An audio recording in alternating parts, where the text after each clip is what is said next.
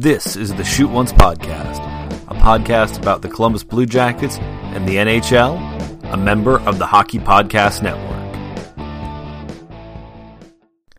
All right, Blue Jackets fans, how are we feeling, guys? My goodness, what a roller coaster the last 48-ish hours of being a fan has been. Probably longer than that. It's longer than that at this point. Games 3, 4, and 5. My goodness. Just unbelievable. My plan on this one, guys, it's late. It's been an amazing experience here, but I'm just going to kind of walk you through how I felt during all the games, what I felt like I saw, what the numbers were showing us, that sort of thing. Game 1. Blue Jackets 2, Maple Leafs none. I think I was on the same page as most of the hockey people out there that were saying this was the game where the Blue Jackets did exactly what they wanted to do. And that's what it felt like when you were watching that game. The Blue Jackets, their expected goals for at 5-on-5, and all these numbers are scoring venue adjusted from natural stat trick. 1.88 expected goals for, 1.54 expected goals against. They high danger chances, where'd the numbers go here? High danger chances for 9.59, high danger chances against 8.36. Those were pretty, those are actually relatively large numbers for what they were doing. So it was the kind of game where the Blue Jackets played what they wanted to do. They didn't dominate the possession numbers. They kind of held it as far as Corsi in the 52.65 department. Scoring chances for, slight edge, 50.99. High danger chances for, slight edge, 53.42. When you were watching this game, it felt like how the Blue Jackets have won games. They didn't allow many dangerous chances. They had more dangerous chances than their opponents. They locked down on the big guns. Matthews, Marner, Nylander, Tavares. Didn't really give them many opportunities to do anything. Korpisalo played well, but here's the other secret, and I think everybody's realizing this now, with Bobrovsky kind of not doing great in Florida. Whereas Bobrovsky is a great goaltender, and I think Korpisalo is good, and I think Elvis is good, but so much of what the Blue Jackets do is they make sure that if a chance gets to the goaltender, it is that team has had to do some work to get there.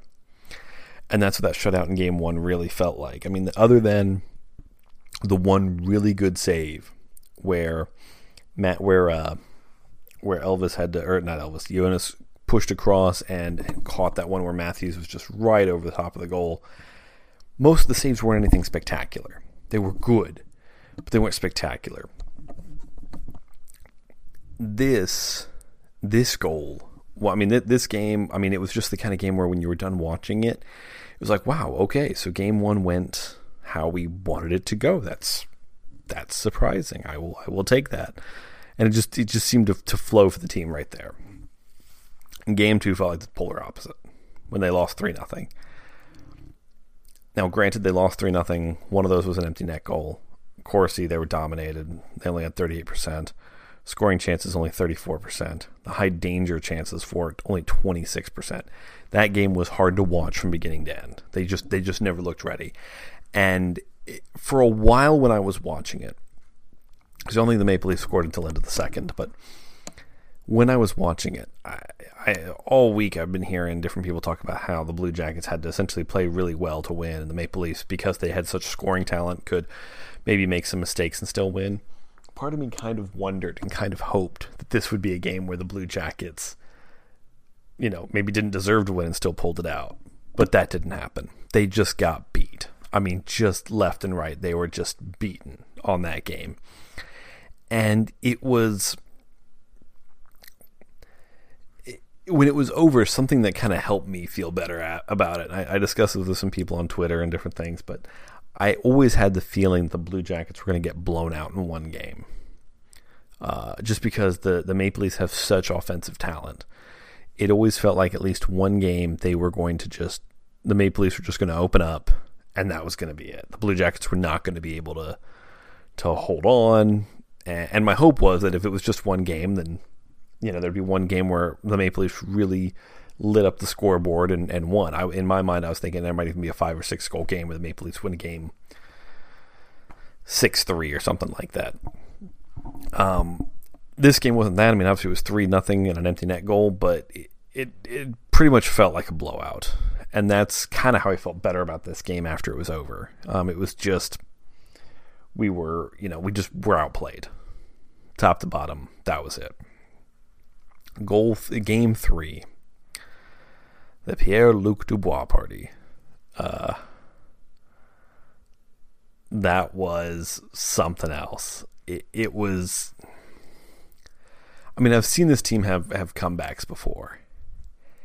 And the one that sticks clearest in my mind, and it might be partially because I was there. I mean, obviously there was the big comeback against Tampa last year in the playoffs. There was a game, I want to say it was last year, maybe it was the year before, I don't remember exactly, but it was against the Dallas Stars. And it was a game where they were down 2-1 late in the game.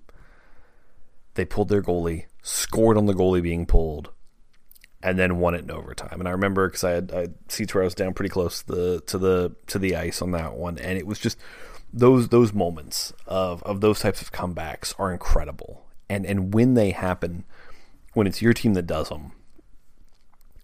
And I put this on Twitter. Follow me on Twitter if you don't, by the way. @ShootOnesPod. I maybe I give away too much of my shows when I'm on there, but those are the moments you're a sports fan for. Those are the moments where you're down 3-0 and the team has this amazing comeback, and the guy who you really are thinking this needs to be the star of this team has a hat trick, and that might have been part of what made that game so great. I saw people referencing the whole draft day situation for Pierre-Luc Dubois. If you're not familiar with it, it was the year that it was Austin Matthews number 1, Patrick Laine number 2, and pretty much the consensus number 3 was Jesse Puljujarvi. And going into that draft, the Blue Jackets, it's kind of funny looking back on it because at the lottery, they had John Davidson there, and when the Blue Jackets got the 3rd pick, I think he even said something along the lines of, well, there's obviously the 2 top players in this draft, which we think it was Matthews and Laine. And it was interesting that he said that, especially in retrospect, because at the time when I thought of it, when he said it, my thought was, oh, well, he's just, maybe he's just trying to land some intrigue to who he's going to pick, or I don't know, maybe it's something where that's how the team feels. It was kind of interesting when there's a guy who's kind of the consensus number 3 to hear them say they weren't going that direction. And then the draft came, and I even remember they picked 3rd, and when they said Pierre-Luc Dubois, I remember seeing video from the little party the Blue Jackets did for it where people were booing. And it's really funny to me when hockey fans boo draft picks for a couple of reasons. I mean, unless it's the obvious guy, most hockey fans, and this is true in the States, from what I understand, this is even true in a lot of Canada, because there's so much hockey to watch, most of us don't see a lot of these kids play.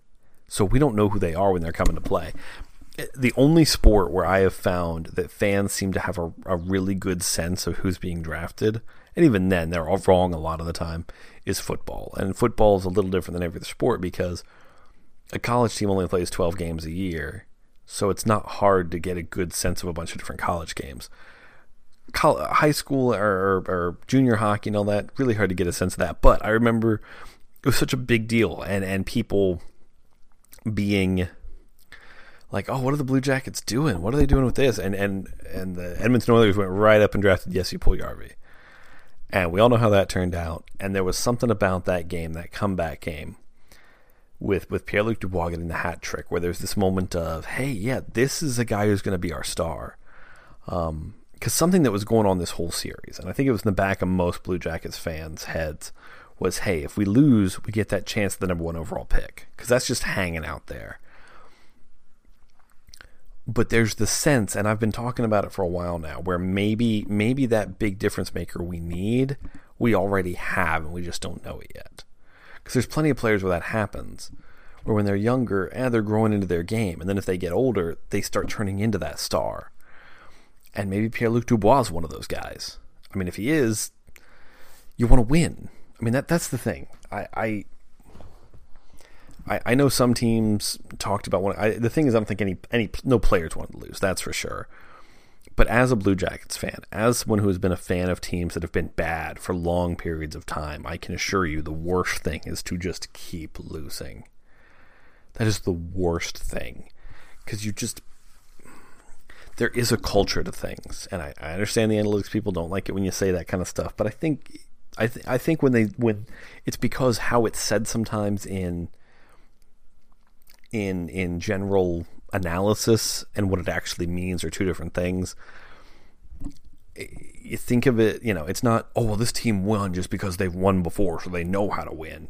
Well, I mean, every player who's played hockey and has gotten to this level has been on good teams. But it's a culture of an organization. If you've worked in different businesses, if you've worked in different places, I've worked places with great work cultures, I've worked in places with crappy work cultures, and it changes how you go to work every day. And maybe that's somebody will be like, oh, no, you put in 110% every day no matter what. Yeah, you do go and you try and work hard every day, but it changes things. It changes how people work. It changes how they view their job. It changes how they view the future of their job. So for these players, especially for the ones who were in Columbus like Foligno before winning was a thing, to now say we are in our fourth straight year of going to the Stanley, to going to the true 16 playoff. I know every team gets to count that they were in the qualifiers as being in the postseason, but the Blue Jackets get to honestly look at it and go, no, we've made those 16 teams now this many times, 4 times in a row now. It's funny because every once in a while someone will throw out the tweet, who were the last, what 4 teams or 5 teams have been in the playoffs the last 4 years, and it'll be the big names, and then people will be like, oh, the Blue Jackets, really? Because it's still that thing of generating that mindset. But in that locker room, that culture is there, that they're like, no, we're going to come and we're going to win. And it's good it's there, because the next game we're going to discuss put it to the test. Now, we all watched Friday night, and if you didn't, you probably had a much better night than I did. The Blue Jackets led the game to like the final 4 minutes. The Maple Leafs score 3 after pulling the goalie out of their net, score 3 6-on-5 goals. Tie the game, and in overtime win on a power play. Now, I know some people were belly aching about the power play. I'm not going to do that. I mean, the penalty, it was a tripping call. It was the right call. If you want to say it was ticky-tack, I don't know, really. Foligno was behind the guy, and then the guy's tripped when the stick's on. I mean, what's the guy going to do? Make sure he doesn't step on the stick that's behind him? But, I mean, when you give up a 3-0 lead, there's only so much you can do. I mean, you can't blame anybody for what happened. It just wasn't...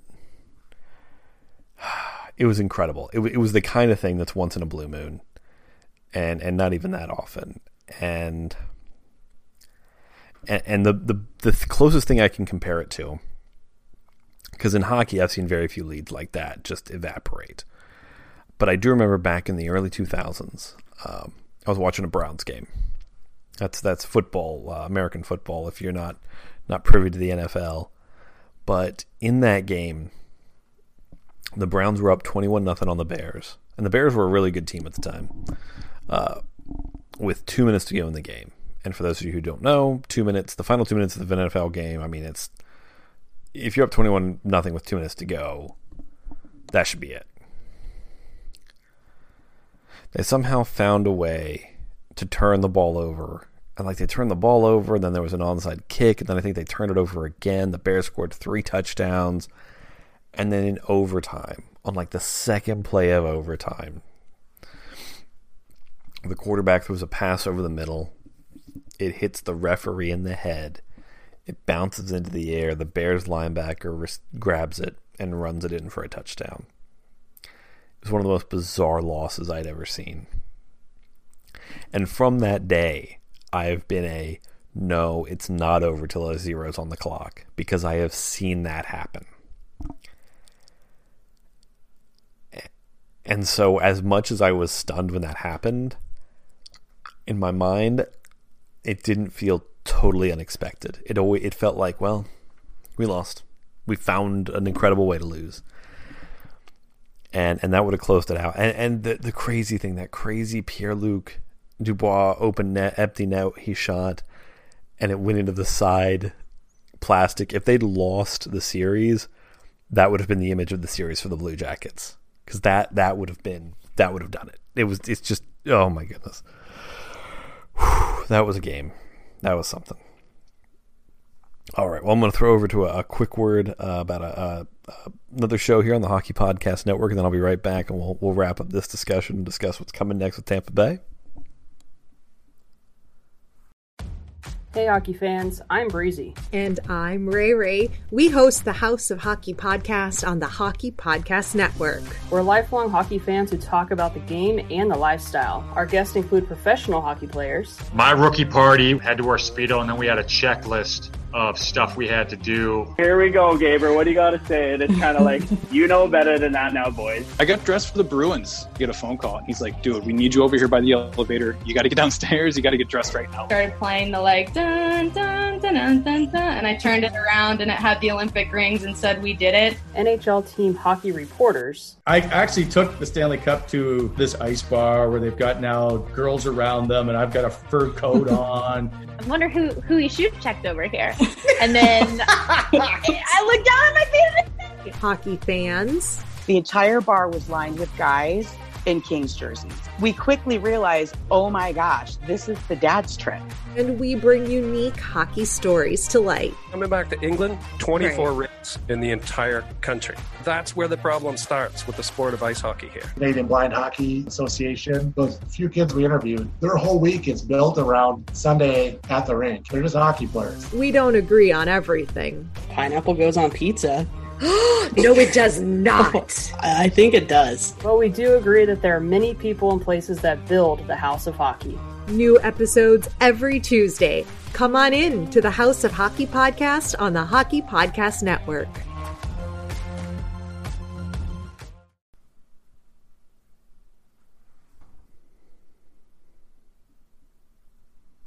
So, coming into the final game, we talked about that winning culture and how that can change things. And it was interesting hearing what the Blue Jackets players were saying in that off day, between the day where they blew a 3-0 lead and before they were going to play Game 5. And it was very much we're going to focus on the next game. We're going to focus on the next thing.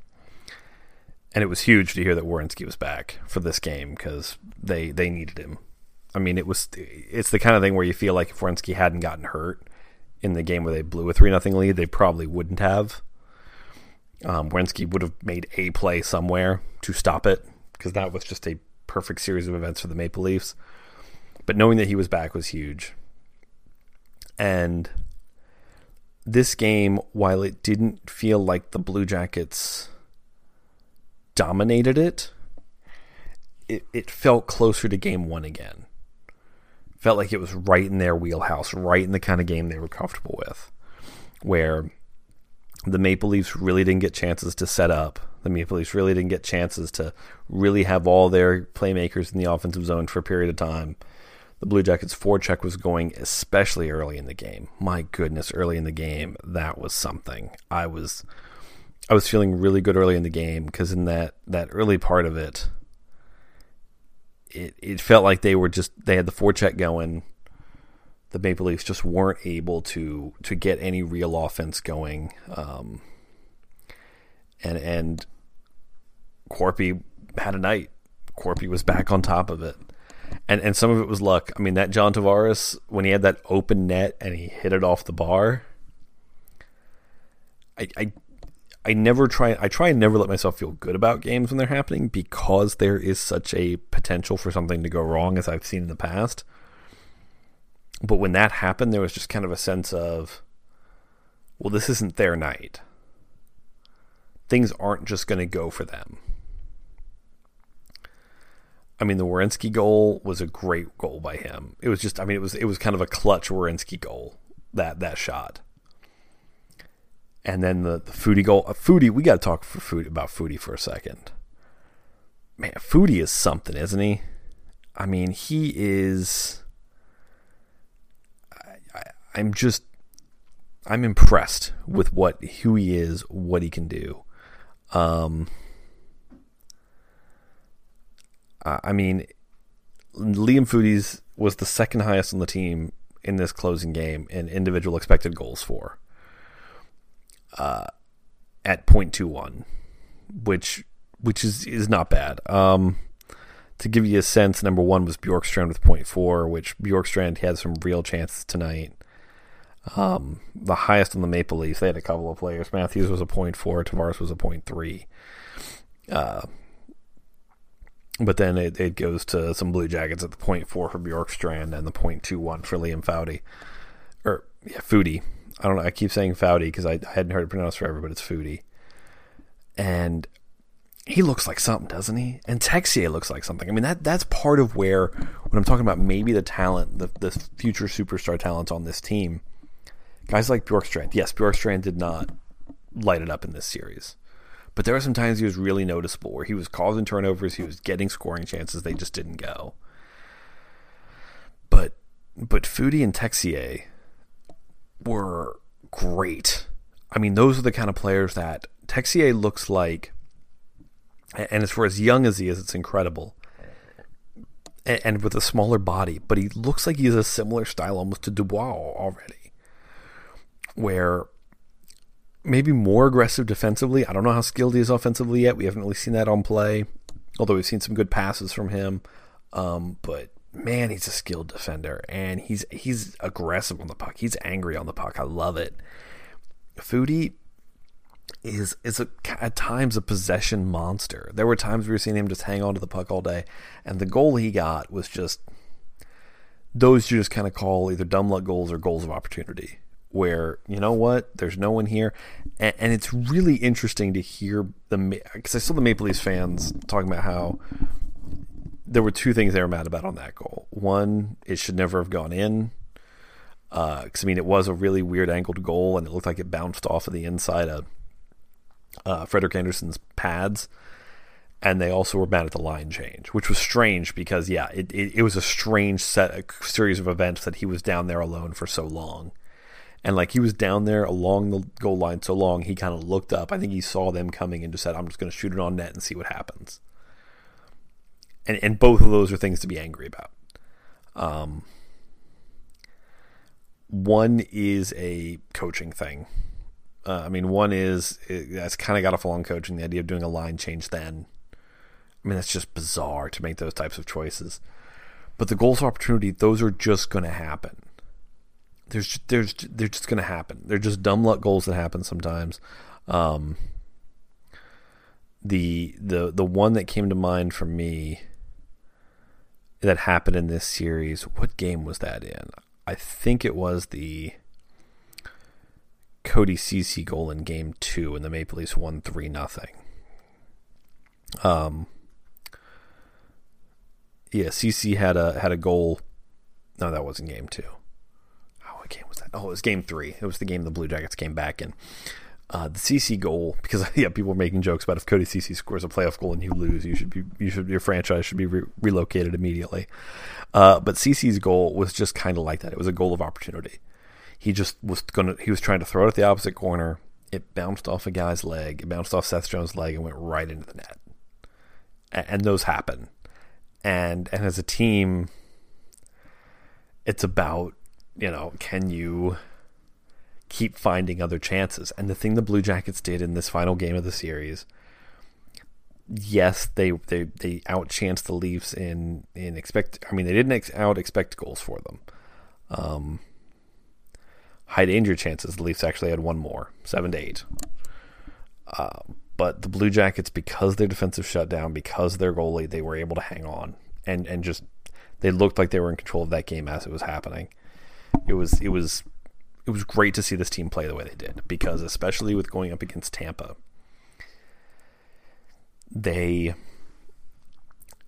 is the kind of game you want to play when you play Tampa, especially with Tampa not having Stamkos.